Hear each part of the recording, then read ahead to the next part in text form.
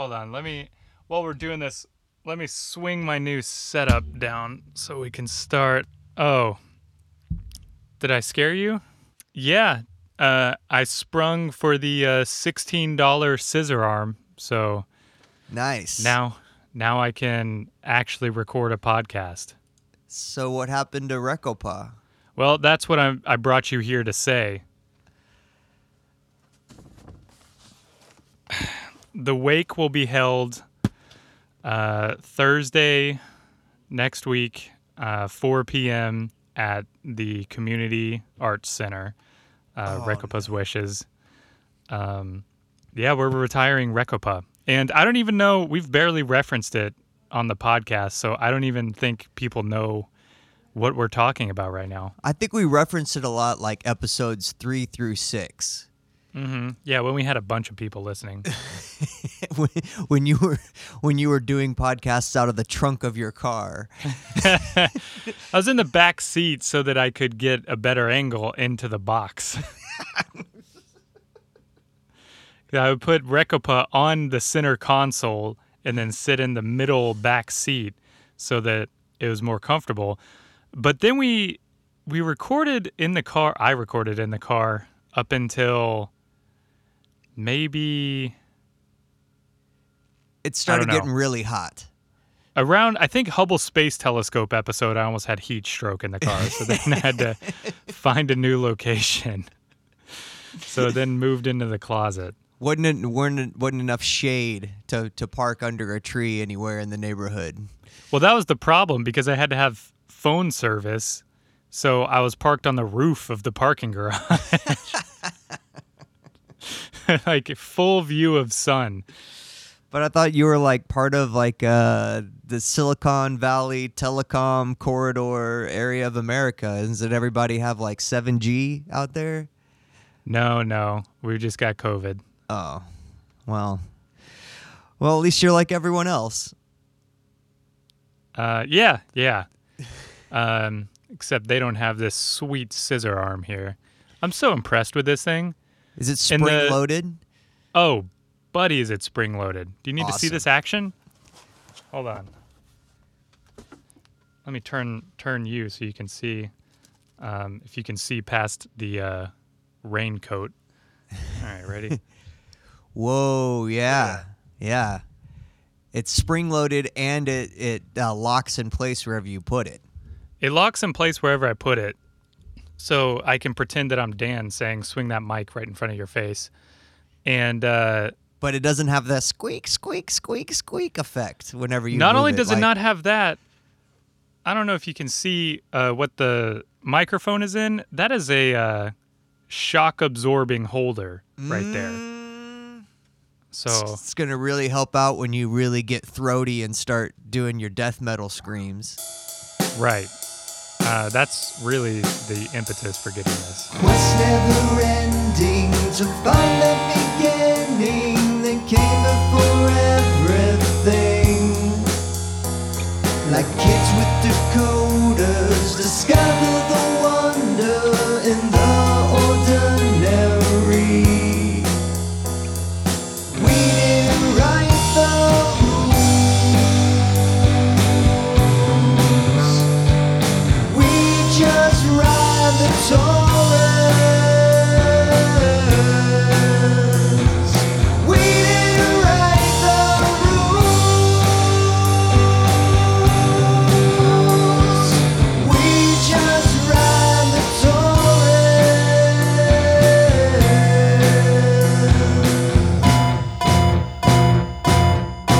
I was trying to figure out, though, I almost ran into a problem after purchasing because I was looking on a place to clamp it in this closet. Mm-hmm. And the thing with closets is they also have bars to put hangers on. Yeah. And those tend to be right under the ledges. Yeah. So Yeah.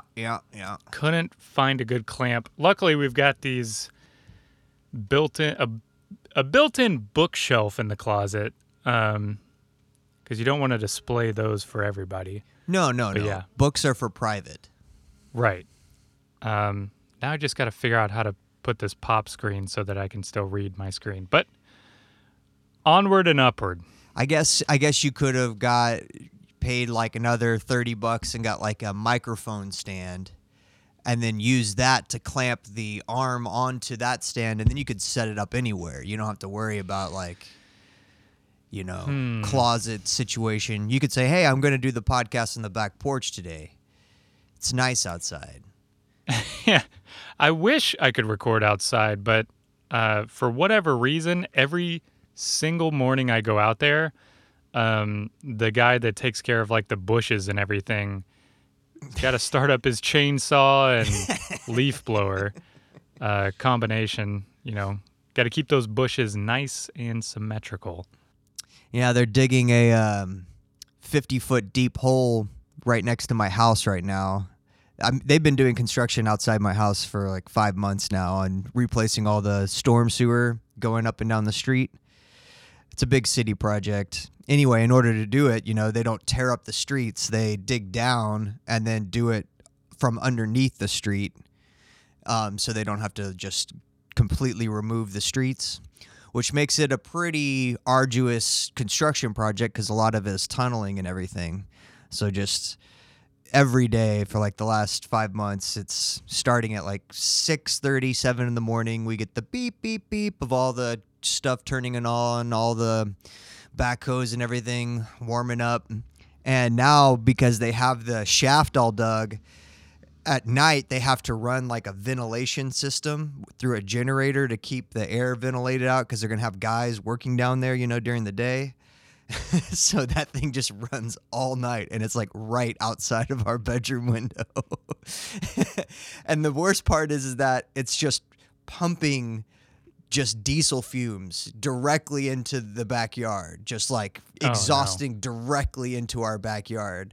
So, I mean, the house is all sealed up. It's closed. The windows are closed and everything, but somehow either through the air conditioning system, like drawing in air from the outside or something, it's still like the fumes invade. Like every morning, I feel like I'm woken up by the fumes all the time.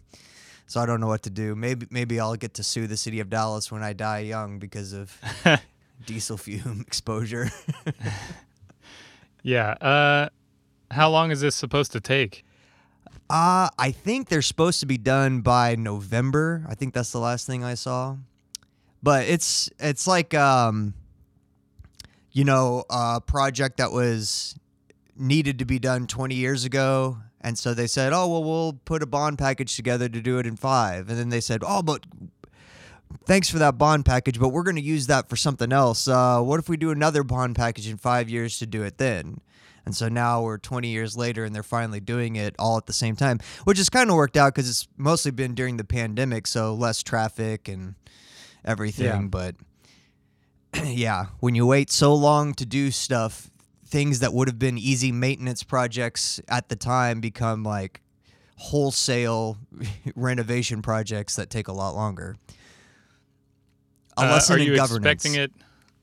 Are you expecting it to take longer than that, though? Oh yeah, I mean, I'm pretty sure it'll anything go in into next Texas. year. It'll go into next year. I'm not doubting. Don't have my hopes up at all.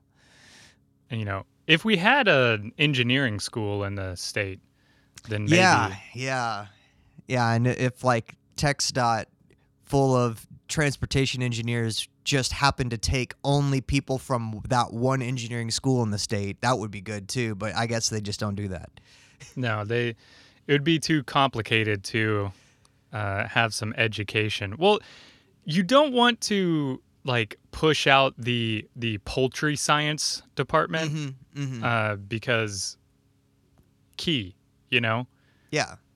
How Chickens else would we crossroads. learn that antibiotics were going to cause us superbugs if not for a poultry science department? Right. Ag sciences is the most important of the sciences when you get down to it. And we need an active undergraduate military. Active duty. Well, not the military. They're not the military. They're Hate just to learn that. They just wear costumes, and some of them are in the band. But some of them join, right? Hey, maybe. but it has nothing to do with them, playing ROTC dress up at college. Are you telling me that students at other universities can also join the military? Yeah, you don't. Wow. It's weird, and you don't even get like a preferential like officer placement. You just go in like the regular schlubs, even those kids that signed up right out of high school. You're just like one of them. Yeah, that they love that, I think, when you show up there. Being raised by a Marine, I heard plenty of stories of like the first few days when they were getting yelled at, and one of his fellow, I'll say trainees, whatever, was telling the drill sergeant that he was in junior ROTC, so he understands. I came in with this haircut. Yeah. Didn't have to shave my head when I walked through the door. Yeah. But too bad I'm they not keep it all getting shaved vaccinated. afterwards. No. Oh, that would be against the law. Hey, but Well- good news this morning. Biden's going to require all schools, all public schools, pre-K through 12, to do regular standard testing for coronavirus now amongst all teachers and students and staff. So instead of it just being like, oh, there's a kid with the sniffles, or oh, Miss Johnson from the administrator's office, she can't a positive test. Now you guys just on the honor system, please go get a test on your own and tell us it was negative.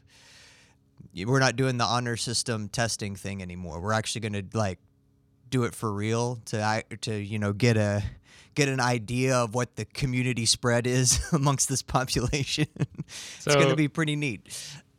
Did he decide that because he realized he was on pace to tie Trump with number of deaths?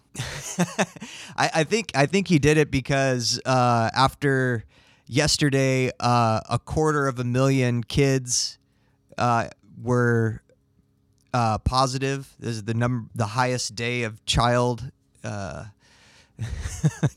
positivity ever, just in this country. So I think that was the big impetus for it. But also because I think they're just about to be like, fuck this freedom of choice bullshit. Because he also initiated the mandate that all federal employees have to be vaccinated. And if you're not, you either going to be terminated or you go on unpaid leave. So we're getting to the push coming to shove point, I think. Maybe it got uncomfortable enough that we're going to do some real vaccination mandates. We know Joe Biden's good at shoving people, so. Shoving them right in the back. Well, that's good. Can't wait for those lawsuits. That'll be fun to read. And then the follow-up good news to our abortion episode last week, the entire country of Mexico, their version of the Supreme Court, decriminalized all forms of abortion inside the whole country. And the people that were in prison or had paid fines because of breaking past abortion laws, those people are going to be released and refunded. So pretty big changes. Although I learned that their Supreme Court is kind of interesting. I think it's 10 people, but if 8 of them all agree, it becomes like not just it becomes the new precedent for the entire country. So nothing can then supersede the law. It doesn't have to, they can have debates and like can have just slight majorities like 6-4, but if it's like an 8-2 majority, then that one's settled. We're not talking about it anymore. That's pretty interesting. Can you imagine something becoming some bit legal and then letting people out of prison? Only if it had to do with alcohol. That's about the only way I can imagine it. Yeah, man, weird. Good for them. I saw that this really only affected like one, is it state? like it said it was like a border state with Texas, I think. Mm-hmm. But I don't know. Believe it or not, I'm not up to speed on law in Mexico. Yeah, I think that's what it was. Like it was them hearing an appeal from a specific state or region, having an appeal to a law, and then because it was such an overwhelming majority at that highest court, it Okay. became the law for the entire country. Oh, okay. Well, interesting system. Maybe that number of justices should be added to ours. Yeah, I don't know if they have lifetime appointments either there, or if it's just like term out, or how you get appointed as a justice in Mexico either. Man, I've never bought that argument that if you didn't have lifetime appointments, then, well, they just go crazy at the end of their, it's like, what? They can go crazy at any point now. At the end of their term, they would just hear all these cases that no one ever thought anyone would listen to, and all of a sudden, marrying dogs would be legal, and it would just be hell on earth. Well, can't wait for that. So I guess we can stay on our topic that we were originally planning on Yay! recording last week. I gotta say, I needed to refresh very quickly this morning, so I will probably be skipping around a lot. But you shared an interesting article on the evolution of sleep 2 weeks ago, 3 weeks ago. Yes. Tell me all about it. The reason this one was interesting to me is because, well, sleep in and of itself is just interesting. People talk about it all the time, especially most of it, though, is all in human contexts. And whenever we talk about sleep, whether it's with our friends or we're actually like trying to nail down, are we getting enough? Are we not getting enough? Are we getting quality sleep? What's the difference between like quality sleep and not quality sleep? How does it affect our work life and our social relationships and all that? It seems like we never end up really actually talking about the sleep part of it. We talk more about what our brain is doing when we are asleep. Yeah. Like that's kind of how everyone ends up talking about it. They talk about it from a very human brain centric perspective. And even if you ever like do sleep studies or look at a lot of scientific studies about sleep, it's about putting electrodes on people's heads and having them go to sleep in fMRI machines and seeing what their brain activity is like in those types of things, and then trying to derive correlations for different regions of the brain, what's happening, what the necessity of it is. And the issue with that from an evolutionary perspective is that humans are not the only thing that sleeps. And our brain is a very fine-tuned thing that has evolved over millions of years through lots of different primate species. And the one that's in the human primate species is specifically finely attuned to our social and behavioral experiences that we've had in the last 100,000 years or so. But lots of other things sleep. In fact, everything sleeps. Like plants sleep. Things that don't have brains at all sleep. Things that don't even have like neural cells sleep. So to always look at it from this sort of brain activity angle and, ooh man, I, slept with my Apple Watch on, and so now I can see like what my sleep activity was like and how much efficient sleep I got based upon like my brain activity. And all of that information is good and useful information for trying to figure things out. But I don't think any of that ever really addresses the question about why do we sleep? It's more like, okay, we all understand we sleep. Now let's try to decode it. Like the actual evolution of sleep has very little to do with our brain cognition, has very little to do with just specific primate mammalian behavior. Sleep has a lot more to do with 4.5 billion years of evolution on a rotating planet around a sun on a 24-hour cycle. And how do we necessarily figure out what is useful in humans from that perspective is kind of what I'm interested in, because we hear a lot of like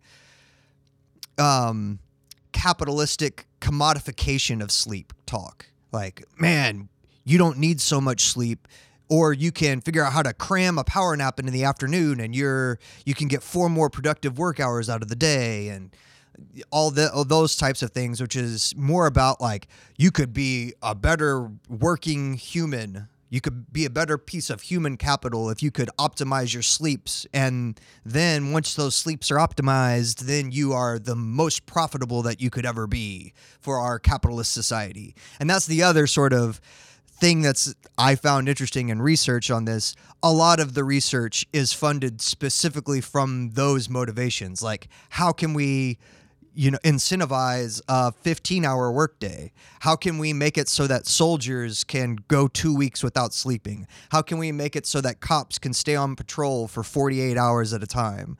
Like, those are the the funding reasons behind a lot of these research studies. It's not scientific evolutionary research. It's for commodifying these traits and how to turn these people into bigger profit-generating centers for the corporations and the higher ups that they work for. So it's very it's kind of a sticky web once you get into how we understand sleep, and especially how modern sleep is foisted upon humanity and the way it's advertised and the way it's talked about in popular science.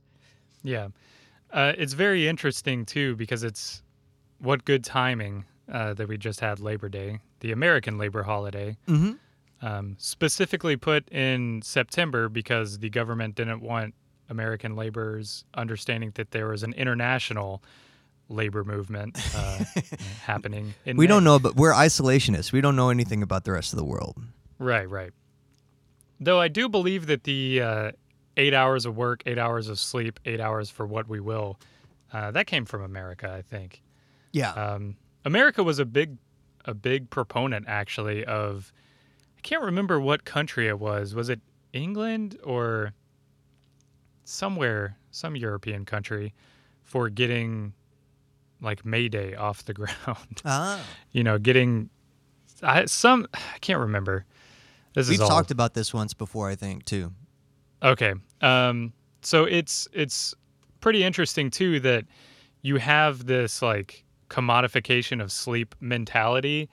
But that certainly, one, is human-centric, and two, is, as you're saying, like capitalist-centric, because we can look at these other groups of humans, too, and how they've slept, say, like those different tribes who still operate in the hunter-gatherer sort of societal structure. There's only a couple of them that still exist, like one in India and a couple in Africa. There's not that many that you can find and like study. This is, pre-industrial humanity. Yeah. And what's even weird about those, though, is that's the modern version of those groups of people, too. So how much has that even changed with planes flying overhead or something that might disrupt sleep patterns? But it's pretty funny, as far as the sleep studies go, that's also everything in science, unfortunately. Like, all of it is funded by the military in the U.S. So once you can finally get some scientists to look into why do we sleep, it seems like you could actually get some good answers on ways to improve sleep and improve lives for people, because it's not just so that your body can rest. No. And I think there's like this misunderstanding of a lot of sleep because of the way that we behave whenever we've had not great sleep, or when we've been deprived sleep, and we get cranky, or we feel like we forget things, or we've had the experience where we're on a long road trip and we start like nodding and we can't keep ourselves awake, so we're slapping ourselves in the face and playing music real loud. We understand that there are deficiencies, which is we want to not have these performance deficiencies.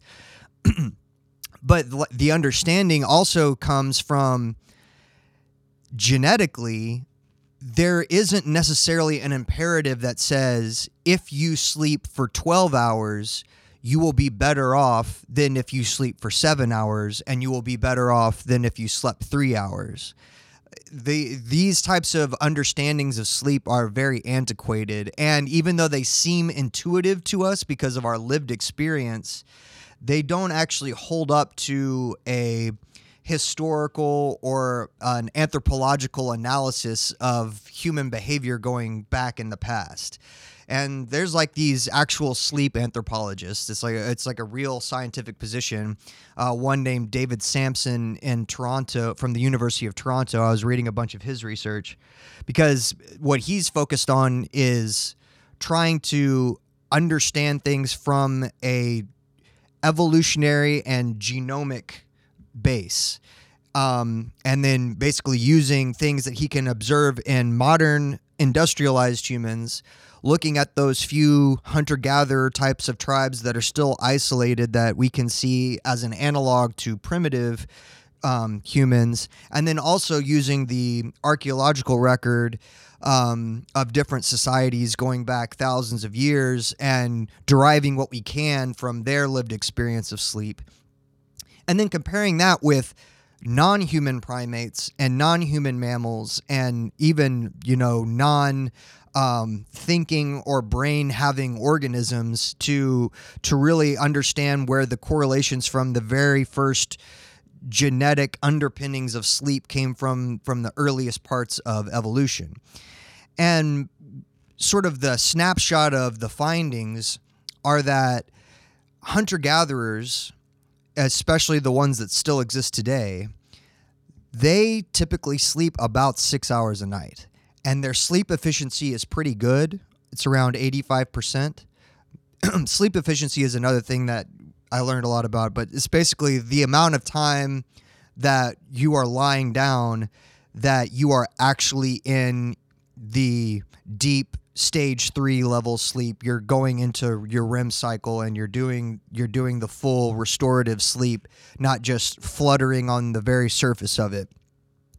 And that took a while to develop evolutionarily, because as you look in non-human primates and as you look in like other animals like herbivores and things like that, they have much less sleep efficiency, and they sleep for much shorter durations.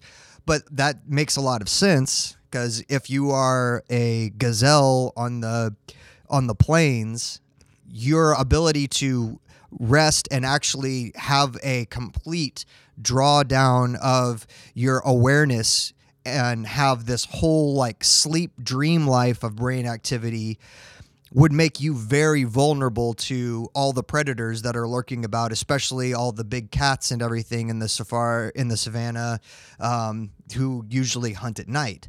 So their sleep cycles are very short.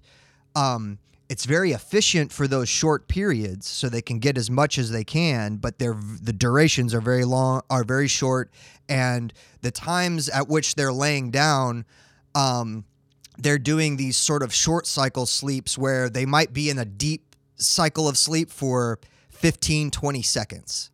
And then the rest of the time, they're just fluttering in this almost awake state, so that if anything happens, if a rustle in the grass happens, they can immediately run away. Which from the early primate aspect makes sense too, because from early primates, they would be sleeping in trees. And one, if you're during your waking hours, if you're living your whole life in the trees because there's much larger predators on the ground, your conscious awareness when you're awake has to be so full on all the time in order to be moving from branch to branch, because one miscalculation of anything could be a death fall, down to the forest floor. So, your amount of attention that you have when you're awake leads to a much more exhausted sleep cycle. But the sleep cycle you have in the tree, because you are, worried about falling and worried about those things, is not a very deep sleep, and it's very short duration. And it's why we still have that sensation of when you could be laying down in your bed, but you jerk yourself awake. It's because you still have this part of you that is there from when you used to sleep in the trees. And if you slightly, got off your center of gravity, you would wake yourself up immediately to prevent yourself from falling out of the tree.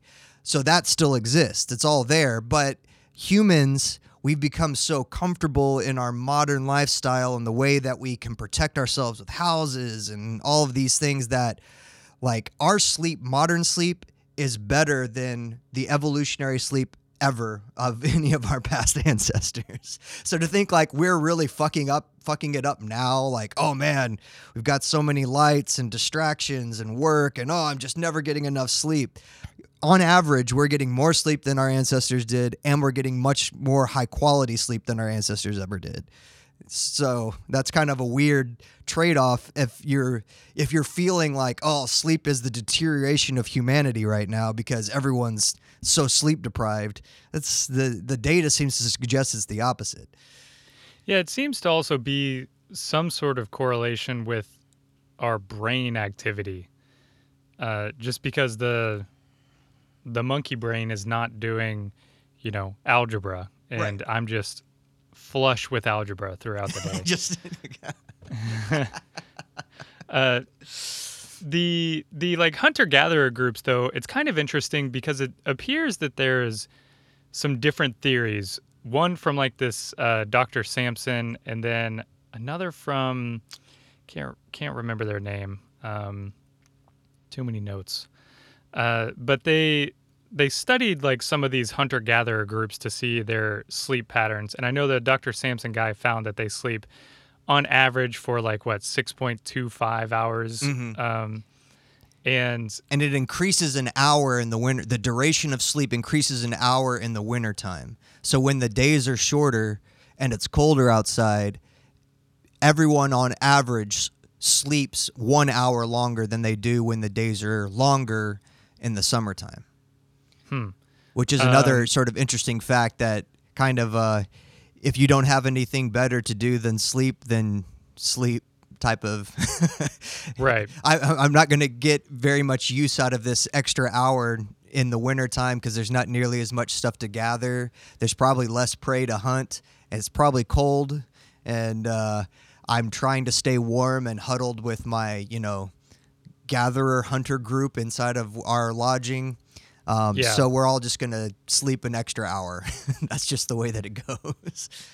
There's sort of an interesting division, too, among the breakdown of age groups. Age seems to be one of the biggest factor in the style and pattern of sleep. And it's kind of funny because looking at these groups, you can see the same patterns in our society, but they don't necessarily make sense in our society. They do make sense in a hunter-gatherer sort of setting where children go to sleep, get sleepy way earlier in the day when most people are still awake. And I'm sure everybody with a kid is probably very like, no, this doesn't happen at all. But they don't have like iPads that are,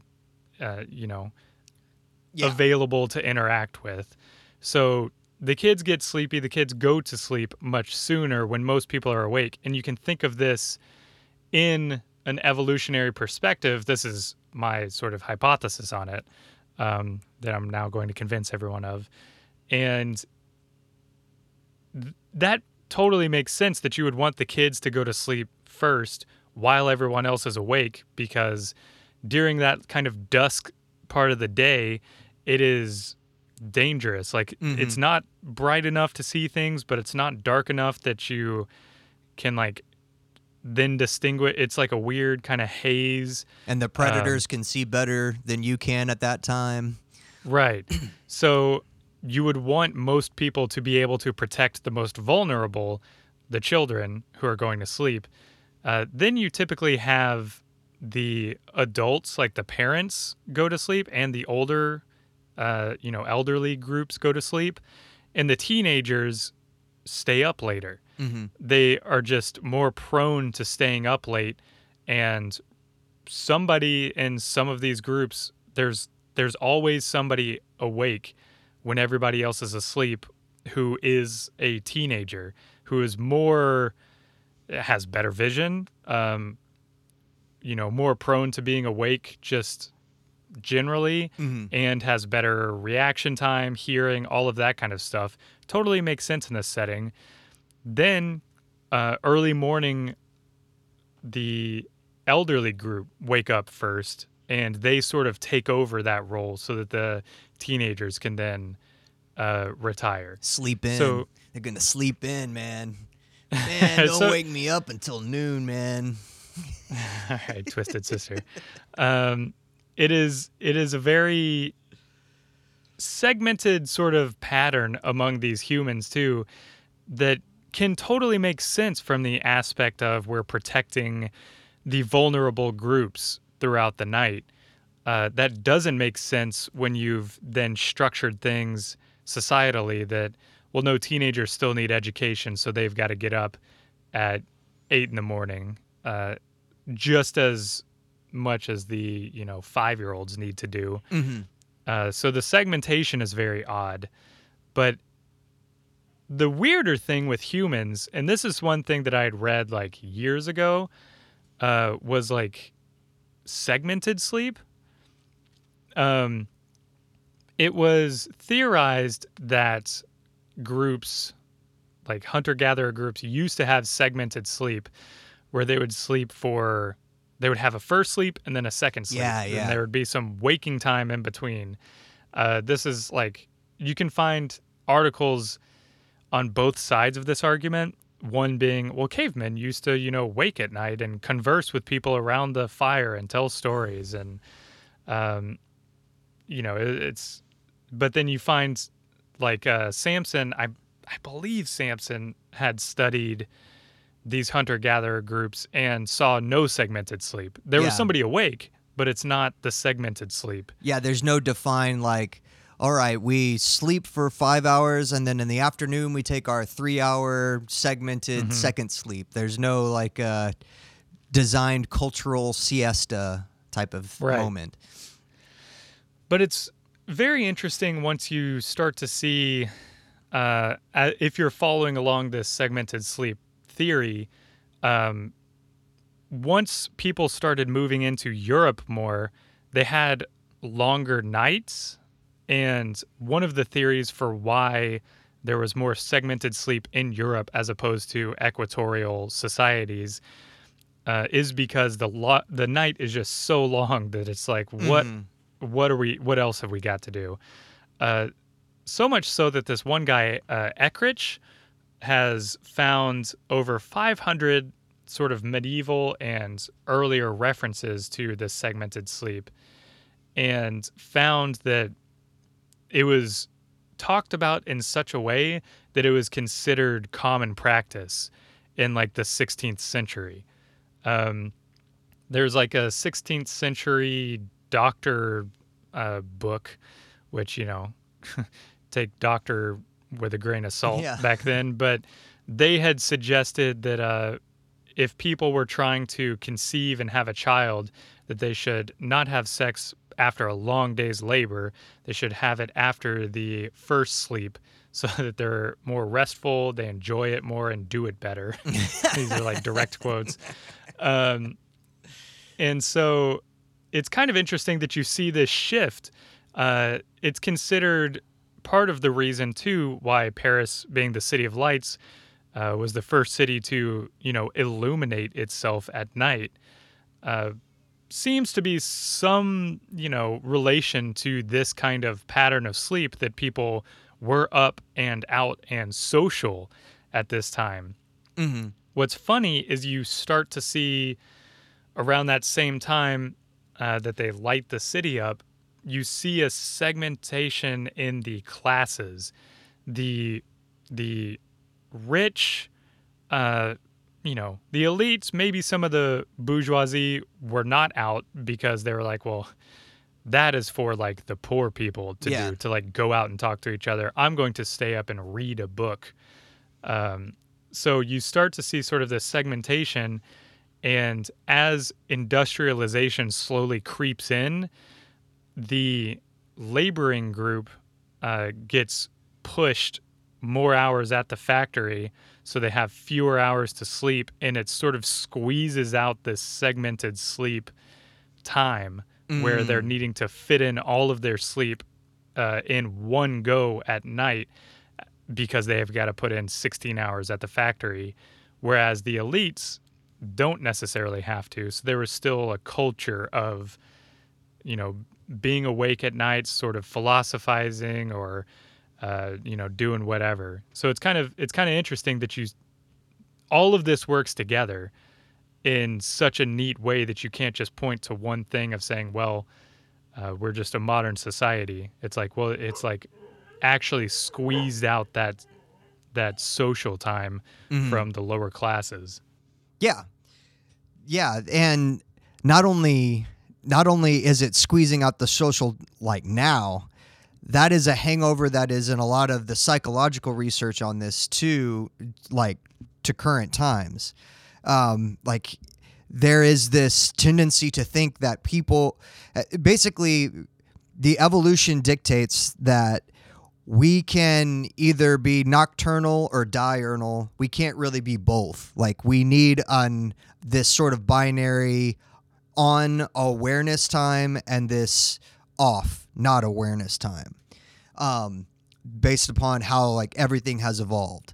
So the lots of human beings are on a nocturnal cycle, whether that's out of necessity or because that's how they feel better operating on a nighttime schedule. So that's when they've decided to, do their socialization and everything. And that's when they would do things. But the people that are on a nocturnal schedule are more associated with doing nefarious things than the Right. people who are on a diurnal schedule. So even if it's just like that's your job as a nurse and you have the 7 p.m. to 6 a.m. shift, like the idea is that there is a higher level of like substance abuse and a higher level of people doing things that would, I guess, be considered bad to the rest of society, whether it's like cheating on your boyfriend or just different stuff like that. There's a higher instance of those things amongst the psychological analysis amongst the nocturnal sect of people. And it's not necessarily that those instances are happening more at night than they are during the day. It's more that everyone, whether you are a daytime person or a nighttime person, views the nighttime activities as more bad leaning, more evil, or more, treacherous activities. So not only is it just the daytime people pointing at the nighttime people saying, ooh, those are bad guys. The nighttime people, because that's like sort of the societal understanding of as we've come to this modern industrialized age, the nighttime people also believe that about themselves. Yeah. It's not like there's this war of philosophies going on between the two groups, and the nighttime people are saying, no, it's you daytime people that are doing all the crimes and doing all the bad stuff. The nighttime people are like, yeah, we're doing stuff at night and only bad things happen. Like they all buy into it too. So if anything, like if you do happen to like take on night shifts, there is a correlative likelihood that you might be hired to abuse alcohol and drugs when you get off your shift at 5 a.m. before you go back home and go to your day sleep. Like there are these things that you kind of resign yourself that I am now this character. I'm a character of the night, and so these things are the characteristics of a character of the night, and I have to adopt them. I remember in high school was like hanging out with some friends. I think I probably came home at like, I don't know, 12:10, 12:05, something like that. And my stepdad just haranguing me, saying nothing good happens after like midnight. Like, what? I work at the movie theater. I regularly work there until 2:30 in the morning. It's nothing good. Nothing good. Yeah. Okay, well, can I quit? No? You're going to kick me out of the house? Okay. But what's interesting, too, one final thing on this sort of segmented sleep. In the early 90s, there was a psychiatrist that conducted an experiment where they had a group of people in a dark room that was like pitch black for 14 hours every day for an entire month. And it took some time for these people to understand when sleep time was. Mm-hmm. But what was interesting is by the fourth week, they had completely settled into a distinct sleep pattern where they slept for 4 hours and then were awake for 1 or 2 hours and social and then slept for another 4 hours. So it's also kind of like lends credence to that theory that maybe the European groups with longer nights sort of started developing this second sleep pattern. It could be interesting though, because it's just, you know, as you say, like it tends to be the more nefarious group. It is also like, what else is there to do? Right. And it's funny because the modern segmented sleep does exist in plenty of cultures still. It's just given different reasons for existing, like the, you know, I guess Spanish kind of siesta culture. Typically, it's not everybody gets sleepy, so we need to close everything. we're always getting so full at lunch. We got to take Right. a nap. It coincides with the hottest time of the day. Uh-huh. And if you don't have air conditioning, then it's brutal. Nobody even wants to go out. So, Yeah. you know, why not just catch a wink? So it's kind of it's funny. I mean, I don't know how much you've known about this, like in Japan, but people sleep in public there all yeah? the time. They just nod It's- off on benches and stuff, or is it? Yes. And the Like- cops don't wake them up and say, "Hey, buddy, No. go sleep at I your mean- apartment." The cops will, if it's late at night, cops will like wake people up and make sure they're not like too drunk or, you know, dying. Of course, people fall asleep on sidewalks, like seriously, will just lay down on the sidewalk, fall asleep on a bench at a train station, fall asleep on the train, wind up in a different prefecture and have to, you know, catch a cab or stay in a hotel there. So it's a pretty common occurrence. And what's funny though is it also correlates with the work culture there. It's kind of like a, you know, people stay at the office super late. Typically people will not leave the office unless the boss leaves. And even then, they still feel social pressure from their coworkers to not leave until everybody leaves at once. Don't be the first one out. Right. But it's not like a whole lot of work's getting done during that Yeah. time. But it's kind of, it's weird because it seems like, from my perspective, the sleeping, like being so open, showing that you're going to fall asleep on the train to a work meeting feels kind of like showing I've worked so hard that I like can't even stay asleep. I don't know. It's weird. Miho's entire family can fall asleep like in 30 seconds. They're like dogs. So it's wild, man.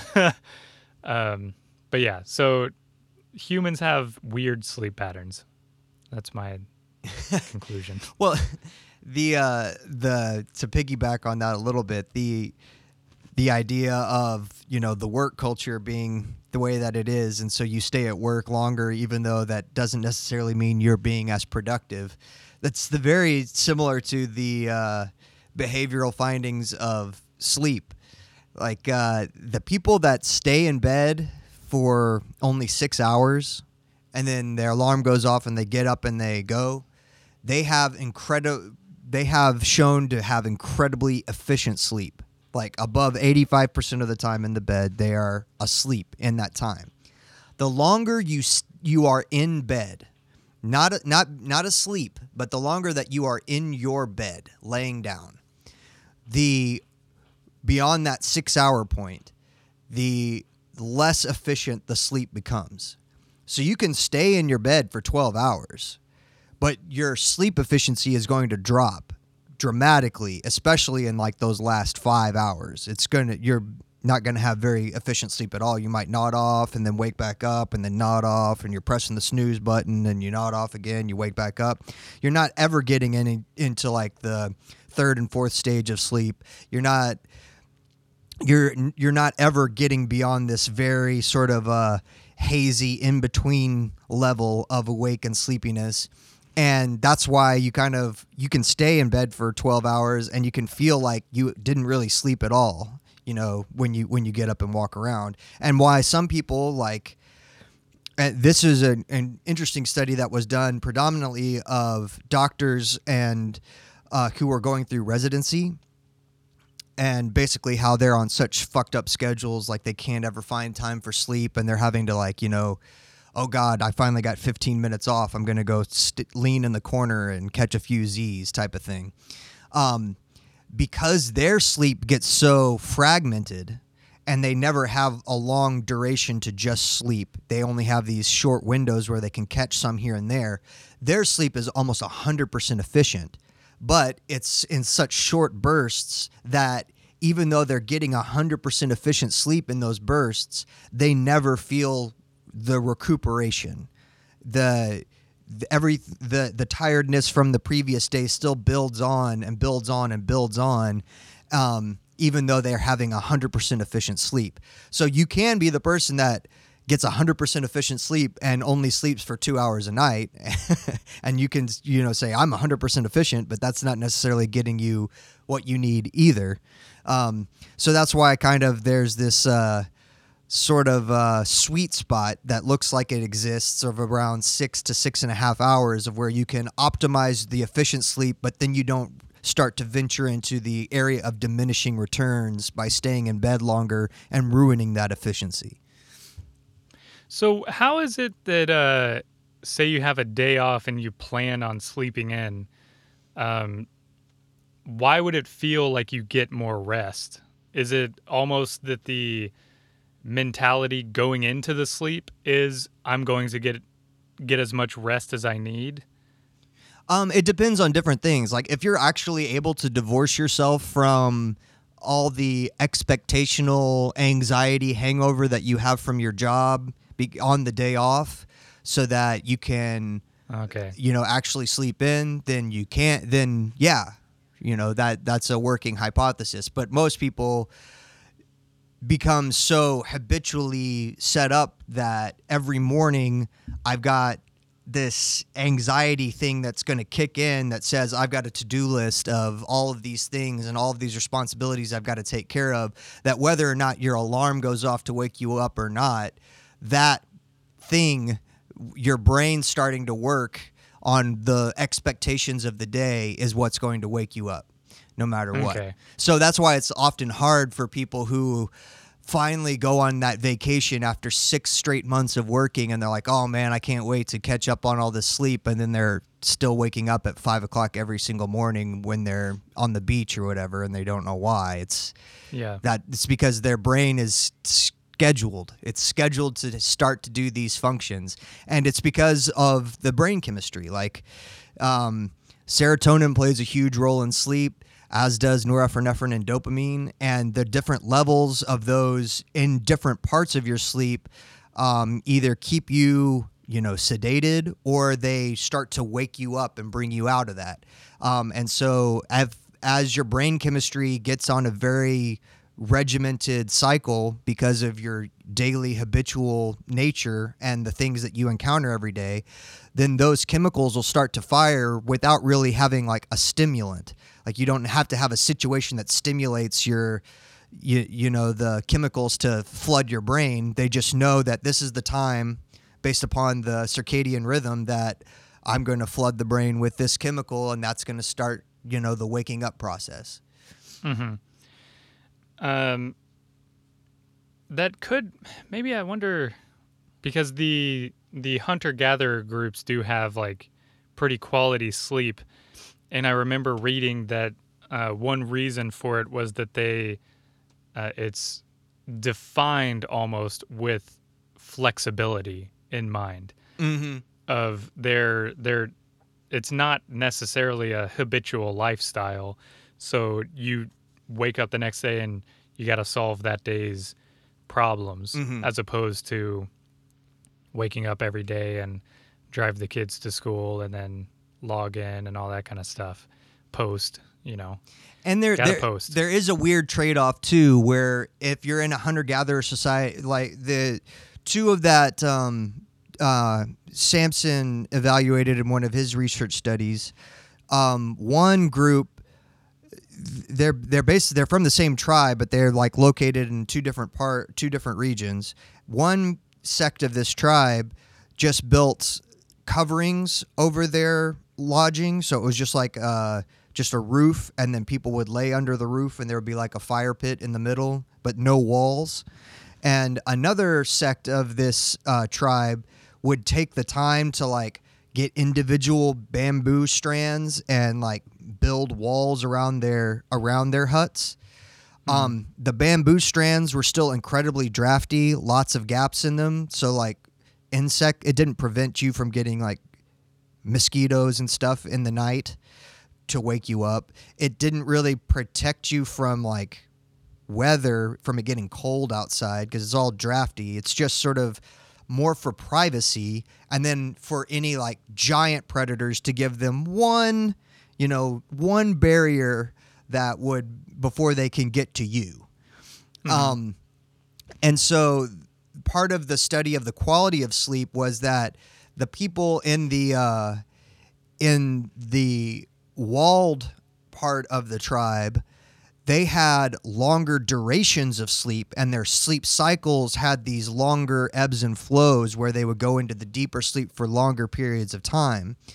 But the tribe that left the walls open had this sort of flexibility thing. While it didn't necessarily mean that they had the greatest, deepest sleep when they were asleep, they had the nature of they weren't going to be suddenly aroused and then all groggy and not knowing what was going on, because they had the sense that at any moment they might need to get up and do something. They might need to get up because rain was coming in. They might need to get up to move their kids around because they rolled out from under the canopy. That was sort of the thing that was always present at the top of their mind, even when they were in their unawareness cycle of sleep. The thing that was right there on the tip of it was, oh man, I might need to wake up real quick to handle something.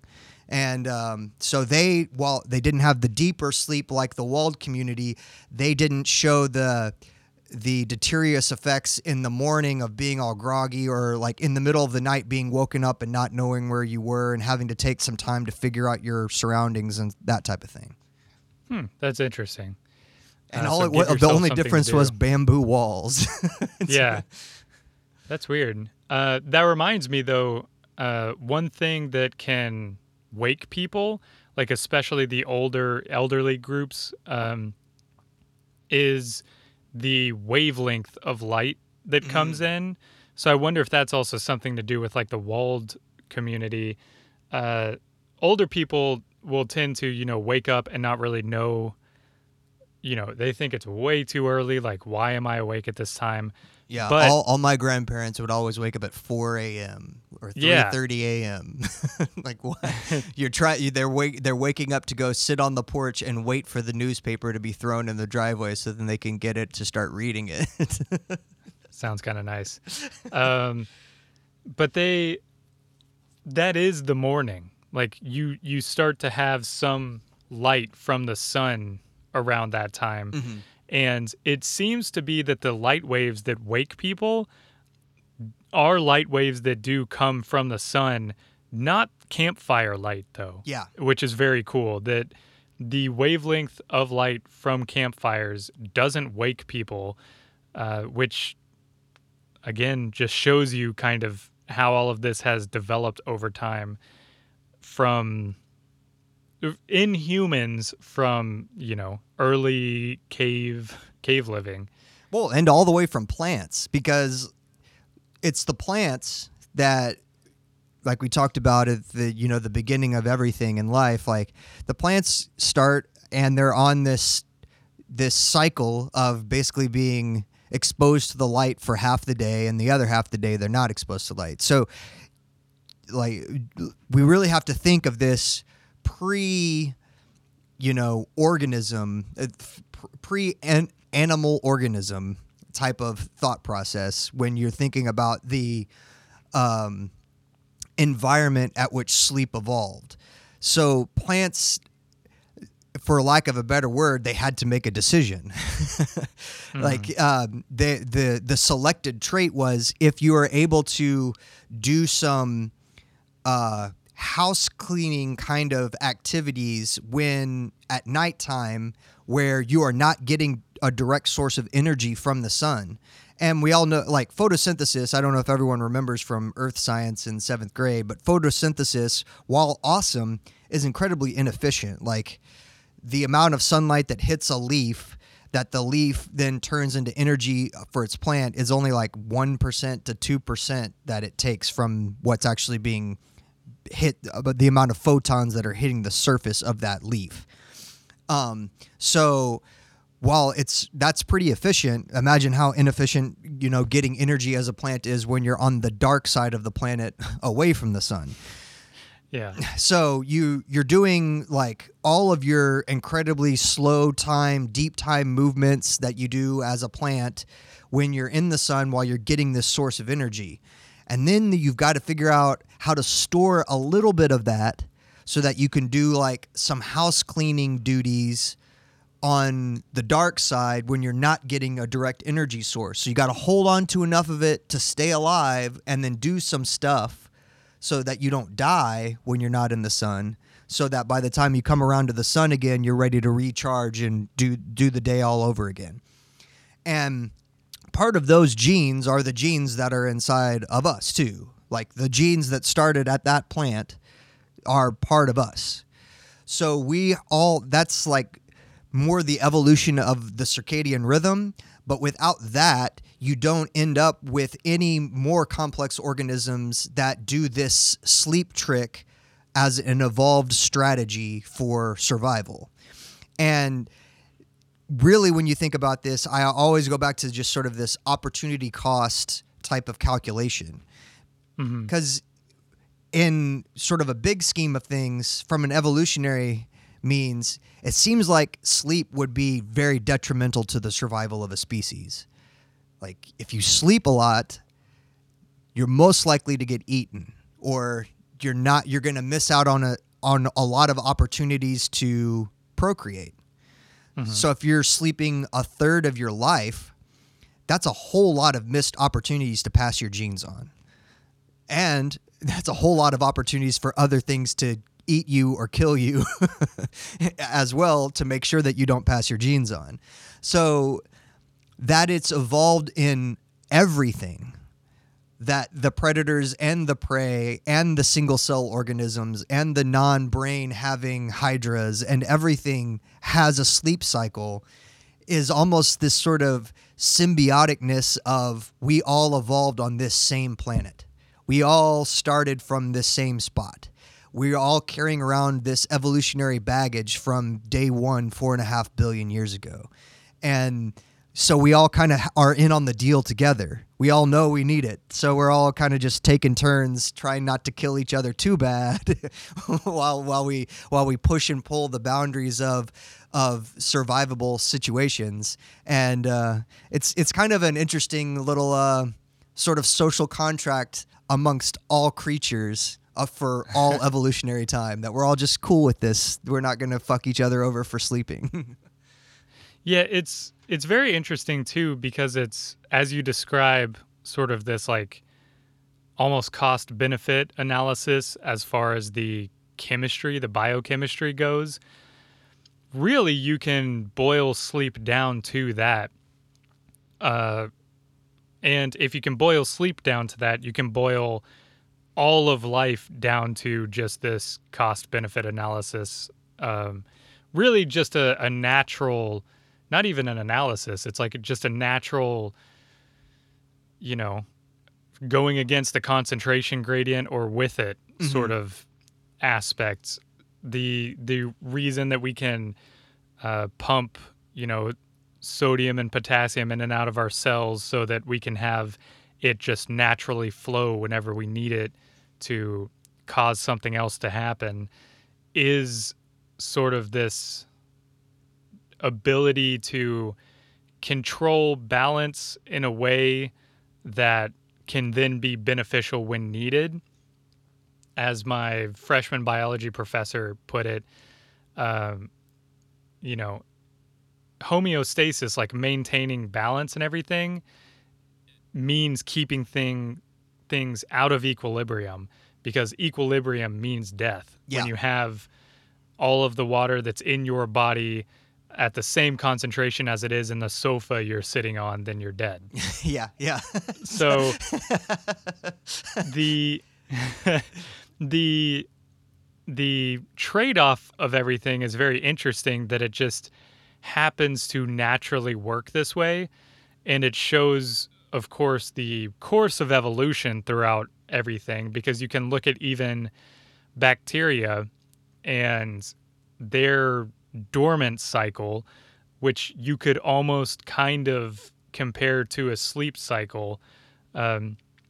Sleep has some other characteristics, which I think I can touch on in a minute, but bacteria themselves, whenever they're in a colony, there is a time when it gets very stressful. That being, there's too many bacteria cells around, so there's not enough food. So a large amount of them will go dormant, and whenever food becomes available, they wake up. But they don't all wake up at the same time. In fact, there's always like a percentage of them that remain asleep, that are slow to wake bacteria. And this seems to come from some evolutionary, holdover of whenever there's times where there's, stressors and they need to go to sleep and wake up. If they all woke up and the situation was like not as good as they all imagined, then they would all die off. Mm-hmm. So a lot of bacteria will have like 10% or something that remain asleep so that they can continue on if the other group wakes up and dies off. This happens in like chronic infections, chronic bacterial infections. There are some courses of antibiotics that kill off a large amount, but the antibiotics themselves are attacking the like reproduction cycle of bacteria, and the reproduction cycle happens when they're awake. But if you have a bacterial infection from a type that a large percentage remains dormant, then they're not awake. They're not reproducing, so they're not ingesting the antibiotic or having it attached to the protein on the cell membrane. So once you're finished with the course, all of those bacteria are gone, so competition is way down, so there's more abundant food, so then those wake up and continue to infect, cause symptoms of an infection to the person. So it's kind of interesting that there's like this specific protein that they found relates to this dormant and slow waking aspect of it. Mm-hmm. And it's really just a link between two peptides that cause like pores on the outside to be open or closed. And whenever they're dormant, the pores are in one position, and then this peptide gets broken, and then the pore degrades, and the cells are able to energize again by absorbing nutrients. So, that's life, but at the same time, you can see how that is nothing that the bacteria is deciding upon. Right. It's totally just an imbalance and then a trade-off of when things are beneficial for it to continue, then it continues. It's like, just water constantly moving. And that's where sleep gets weird, because it is this evolutionary inherited trait, but it is also a cultural and societal behavior. So, that's why this question is a big question. Is it like the chicken or egg type of question? Because we often describe it as if it is this cultural behavior rather than a evolutionary trait. We don't describe like being hungry or eating like that. We describe that as like, oh, there's a biological imperative that we must eat. If we don't, we're going to die. And cool, we eat hamburgers now, but maybe in the future we'll eat protein bars made out of cockroaches or whatever. But it doesn't change what we think about the biological imperative of hunger and eating is. Whereas with sleep, we're like, well, I could pull an all-nighter. I can fucking screw that. I've been doing great. In fact, I wear it as a badge of honor that I only sleep 2 hours a night and I work 15 hours a day. Like, I'm a badass because of that. But you wouldn't say that about yourself if you were like, yeah, I only eat one meal a week. Screw you, biology. Look how much I'm owning you. Like, no one would say that. So there's this, I don't know, it's kind of weird. You have the same like biological imperative on a lot of these things, and yet we don't. You can even be shown like the direct evidence that you need to sleep. This is the type of quality sleep that has evolved in other species and has evolved in humans over hundreds of thousands of years. This is what we're set up for. And then people be like, oh, that's some great advice. And then they won't. They just won't do it. Like they'll stay up and they'll stay up late looking at their phone, or they'll be so concerned about the meeting they're going to have tomorrow morning with some business partner that they won't be able to sleep at all. And we do not just that, but the things that we do to prevent ourselves from sleeping beyond like caffeine and. Like in the army or in the military, like they give you amphetamines. Like it's not this fucking Nazi thing that, oh man, that was Hitler's secret weapon. He was giving all his soldiers meth. No, all the American soldiers and British soldiers and Japanese soldiers in World War II, we all had meth. Everyone was doing greenies. Everyone was on amphetamines. And that's still the case today. Drinking a gallon of coffee and taking greenies so that you can stay awake on a long flight and all those types of things. So we know about how important it is. And we know that it's, has a biological impetus. And yet all we are doing is trying to figure out why that is so we can not have to do it anymore. Just figure out the way where I can just juice myself, and then I don't have to sleep for 2 weeks, and I don't have any of the downside effects of not sleeping for 2 weeks. Because, you won't, in the other sort of evidence-based deal here is that you won't die from not sleeping. That's the other sort of trick here, is like, while eating... If you don't eat, you will die. If you don't drink water, you will die. But if you don't sleep, you won't die. It's not going to kill you. And there's been, studies of people that have been kept awake for days on end. The brain adjusts, your body adjusts because biologically it knows it needs to go through this sort of dormant cycle. So if it knows that you are going to resist having a dormant cycle like the rest of humans do, and you're not going to actually lay down for 6 hours and have a dormant cycle, the body will say after a few days, it'll be like, okay, he's not going to go to sleep. So what we're going to do is we're going to just slowly shut down 10% here and then bring it back online. And we're going to shut down 5% here and bring it back online at different times. And we're just going to sort of do these rolling blackouts of your brain and different body activities.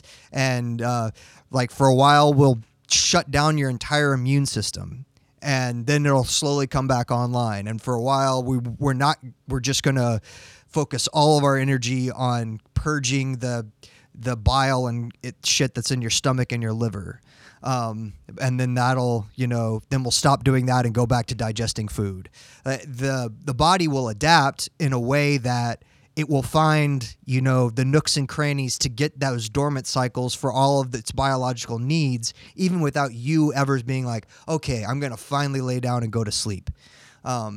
So that was another interesting finding for me because, I would have figured that if this is down like to the metabolic rate of individual cells, if that is where the origin of sleep comes from, like you would die if you don't have it. But if the body can go down to almost an individual cell level and just turn them off and on, and then, in sequences where you can stay awake and aware while the body's doing that, then you don't really need to actually go to sleep, which is where the sort of forefront of all of this research is can we figure out a way to where we can intentionally put the body into that mode, and then we can have super soldiers that never sleep. Yeah, which we definitely need. Yeah. But it is like don't dolphins like turn half their brain off essentially? Mm-hmm. And they appear awake. And birds too. The dinosaurs, they do it as well. And I think elephants spend almost all of their time awake. Yeah. And even though they've got like the biggest brains, they don't need to sleep but maybe a couple hours every night. Brown bats sleep almost the entire day. Yeah. And they incredibly have small brains. So, no algebra going on there. Yeah, so if you're thinking like that's where it's interesting, like when you really start to study sleep from a biological perspective, all of the little pop science and evaluations of sleep from a human perspective sort of don't make sense anymore. But there are some interesting things about the way that humans sleep and trying to figure how people are trying to figure out what the purpose of it is for the brain. How is the brain utilizing this sort of evolutionarily developed biological trait to take advantage of doing some things that would be advantageous to us. So it's not necessarily the brain is deciding to go to sleep.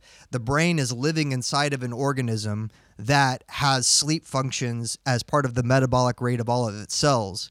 So when the body has this biological function of needing to put those things into a dormant state, the brain then says, okay, well, since the body's not doing any of this stuff and all these things are dormant, I have an opportunity to do a lot of functions that I cannot do when the individual is aware and awake. So that's where there's a lot of sort of hypothesis that during the brain in the hippocampus, you're doing a lot of offloading of things that you came into contact with in that day. Like all the new experiences you had that day, the people you met that day, the novel conversation you had that day, the ad that you saw on Instagram that day, all of that gets like put in this temporary storage in your hippocampus. And that can only hold so much before it's overflowing. That's that's a certain size bin. And you have to, in a sleep cycle, your brain is offloading that bin. It's unloading it and then storing that stuff from this short-term temporary memory and putting it into this long-term hierarchy so that you can call back and remember it later. And also so that now that bin is free and empty again to start the next day so that you can fill it up with a bunch of whatever you experienced that next day. So those are sort of the thoughts about why or what your brain is doing while you're asleep.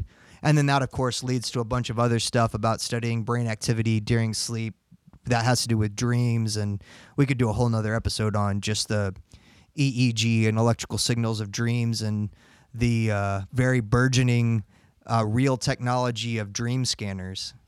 Because I came across some shit on dream scanning, and it's pretty fucking miraculous. Okay. Yeah, let's do that another time because I need to look this up. As much as the research, as we've been speaking about, deals with brains, though, that was certainly one thing that people really, and this goes back to like the article you shared, people started researching more because they realized every sleep study up to that point had only been, on animals that you could fit electrodes to. Yeah. So this sleep psychologist at the University of Zurich was wondering if invertebrates sleep, and instead of choosing a normal invertebrate, she went with cockroaches, because she had observed what she thought was sleep. And in her telling was, ridiculed for studying cockroaches in their sleep for a long time. But now 'Cause science bugs is don't finally sleep. right. Yeah, they only live for like a day or something. But with cockroaches, she realized, and looking back at some early 1900s research on sleep studies before electrodes existed, sleep has a behavior, and you were describing this in the hunter-gatherer groups with the bamboo slats and the non-bamboo slats. There is a behavior to sleep that you could start to jot down and seems to be kind of universal, where you can use this as some criteria. So the main things are a sleeping animal does not move around. It is harder to rouse than one that's simply resting. It may take a different pose than when awake, or it may seek out a specific location asleep. And then once awake, it normally behaves sluggishly. So a sleeping animal that has been disturbed will, be all groggy, sort of, or move slower. And then this is like this researcher's own criteria to add that seems to have been replicated in experiments. They will sleep for longer later. Like their next sleep cycle will be to try and catch up on that disturbed sleep. Okay. And she did these studies on cockroaches, and you can look at like the diagram. She's got like the different angles that they sleep at and how awake that correlates to things. Yeah, she's got her little geometric angle key that shows, Yeah. look how it's getting awake. The angle of its back is increasing. Yeah, it's going from 9 degrees to 15 degrees. It's ready to pounce. She ended up doing these studies on 22 different species, including a whole bunch with brains, but also scorpions, and found that this criteria fits among all of these different species. So what's funny, what's interesting, is then people were like, all right, well, can we take this and apply it to other species? And in fact, they have, and have found, weirdly, that fruit flies are a great way to study the behavior and metabolic processes of sleep and translate it to humans. So fruit flies are like a pretty common model organism.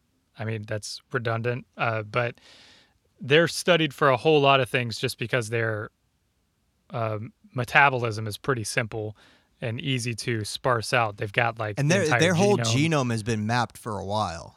which Oh, makes a it long time, yeah. which makes it very easy to be like, okay, we're gonna, push this one and see what that button does, and then we'll push this one and see what that button does, type of approach. Yeah, which is, you can look up those studies and see what happens when they turn genes off. Um, it gets Some real crazy gross. mutant flies. Yeah. But they also progenerate, super fast, which helps. But anyways, they've put these behaviors onto fruit flies in experiments and been able to parse out the like metabolic molecular mechanisms that associate with these different characteristics. And it's pretty great how it translates to those things. They've gone one further and done C. elegans, the nematode, Ah, which I studied in college, not to brag. And the C. elegans is another model organism, very famous because it only has 959 body cells, apart from any gonads, and 302 neurons that are located in like clusters around the head. So it's very easy to observe. But unlike other creatures, they started seeing like this pattern of sleep and realized that they don't sleep for a portion of time every day. They sleep for short portions during development, and then it's almost a sprint through adulthood, and they die real fast. It's like I think they live maybe 7-10 days. So they've started to parse out this criteria as far as like, it's not that you have to sleep every day, but it seems to be that almost every animal sleeps.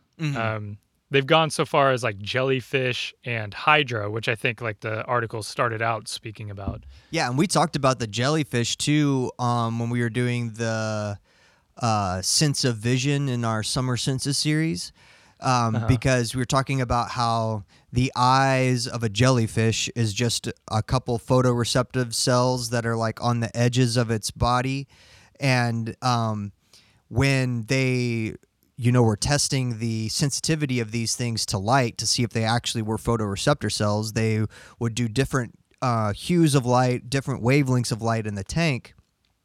And when they put a like a green, I think it was green light, it induced a sleep state in these little bitty jellyfish, which are like the same as they were 3.5 billion years ago in the primitive ocean, like the same creatures.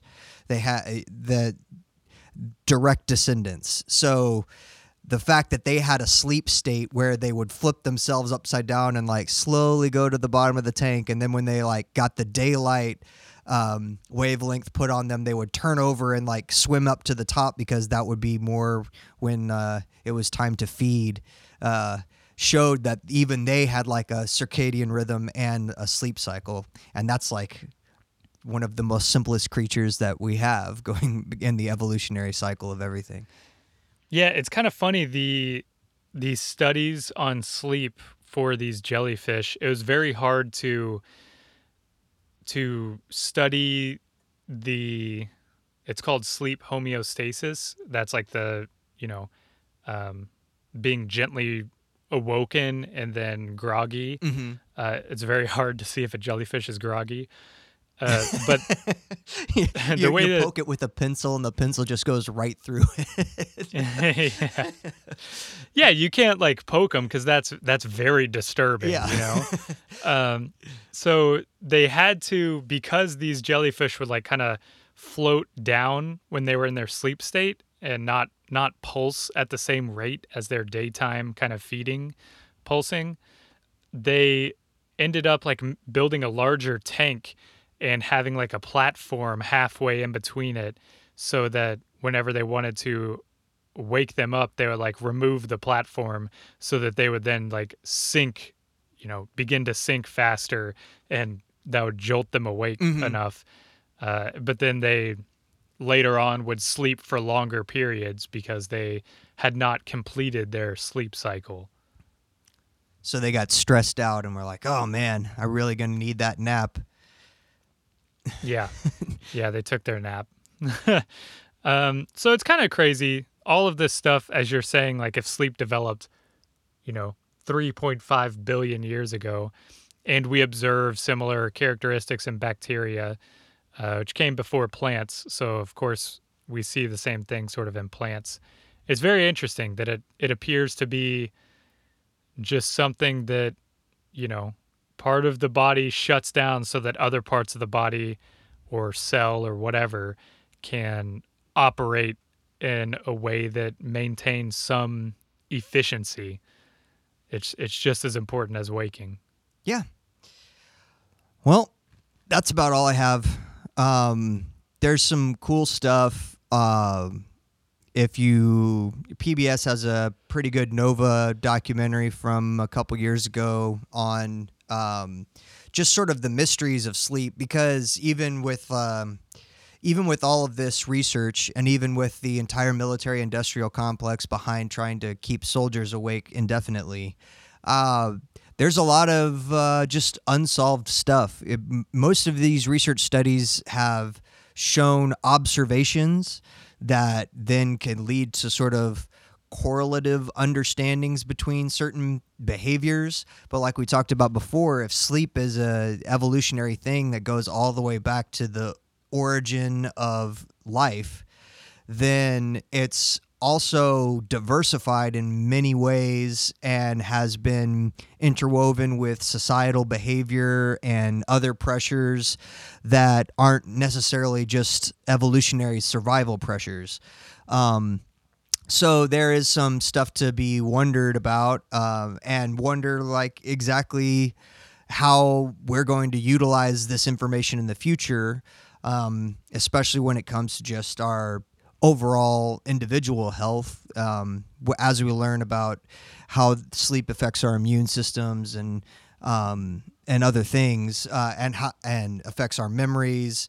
There's correlative stuff that shows that your metabolic rate and things is actually higher when you're asleep. And many people, you're burning more calories during your sleep cycle than you do in your wake cycle. Because of that. So, there's questions as to why, is there ways to counteract obesity and modern humans if we can regulate better sleeping structure for them? And then there's also correlations that show that maybe our sort of modern lifestyle and the way that we sleep now, and the fact that we're living longer because we're in a much safer environment than we evolved in, if that plays any kind of role in these later mental disorders that we have when we age, like Alzheimer's and dementia. Just because maybe some of the functions that our brain does for house cleaning, organizing, categorizing, all of the experiences that we have every day, if those functions sort of wane because as we age, we don't get the right level of deep sleep anymore, maybe because just we're older and it's harder to go to sleep because our brain chemistry isn't as quick to fire when we need that melatonin hit to when we lay down, but also because as you get older, like, you got to pee a lot and if your body is regulating a lot of its waste development during your sleep time. So there is a lot of correlation that shows like, you're more likely to have bowel movements in the middle of the night. You're more likely to need to pee in the middle of the night. And then once that interrupts your sleep cycle, if it's tougher for you to activate natural melatonin to put you back asleep, then that's why when your grandfather wakes up at 3:30 in the morning to take a piss, then he's just up for the rest of the day because he can't go back to sleep. And if he's not getting that level of sleep anymore, then he's not able to do the brain cataloging that he needs to do, and then that can potentially lead to these problems with Alzheimer's and dementia. So there's a lot to be figured out here. A lot of smoking guns, a lot of connecting the dots, but not a lot of direct causation for a lot of these things has been discovered yet. We're still very much in the hypothesis stage on the research. Yeah, it's especially because the sleep for so long, they were like, ooh, we got these new toys. We can see what the brain does. Yeah. So it's an interesting field. It was in the 1970s when Irene was suggesting that cockroaches sleep, and everyone laughed at her. So Yeah. it's been barely 40 years of us being like, you know what? Maybe insects sleep. So again, we're at another thing where things that seem like maybe it should have been like settled science, centuries ago, because we've all been around, creatures the entire, extent of human history, kind of only got discovered in our lifetime, basically. Yeah. The consensus that, okay, I guess insects have a sleep cycle didn't happen until after I was born.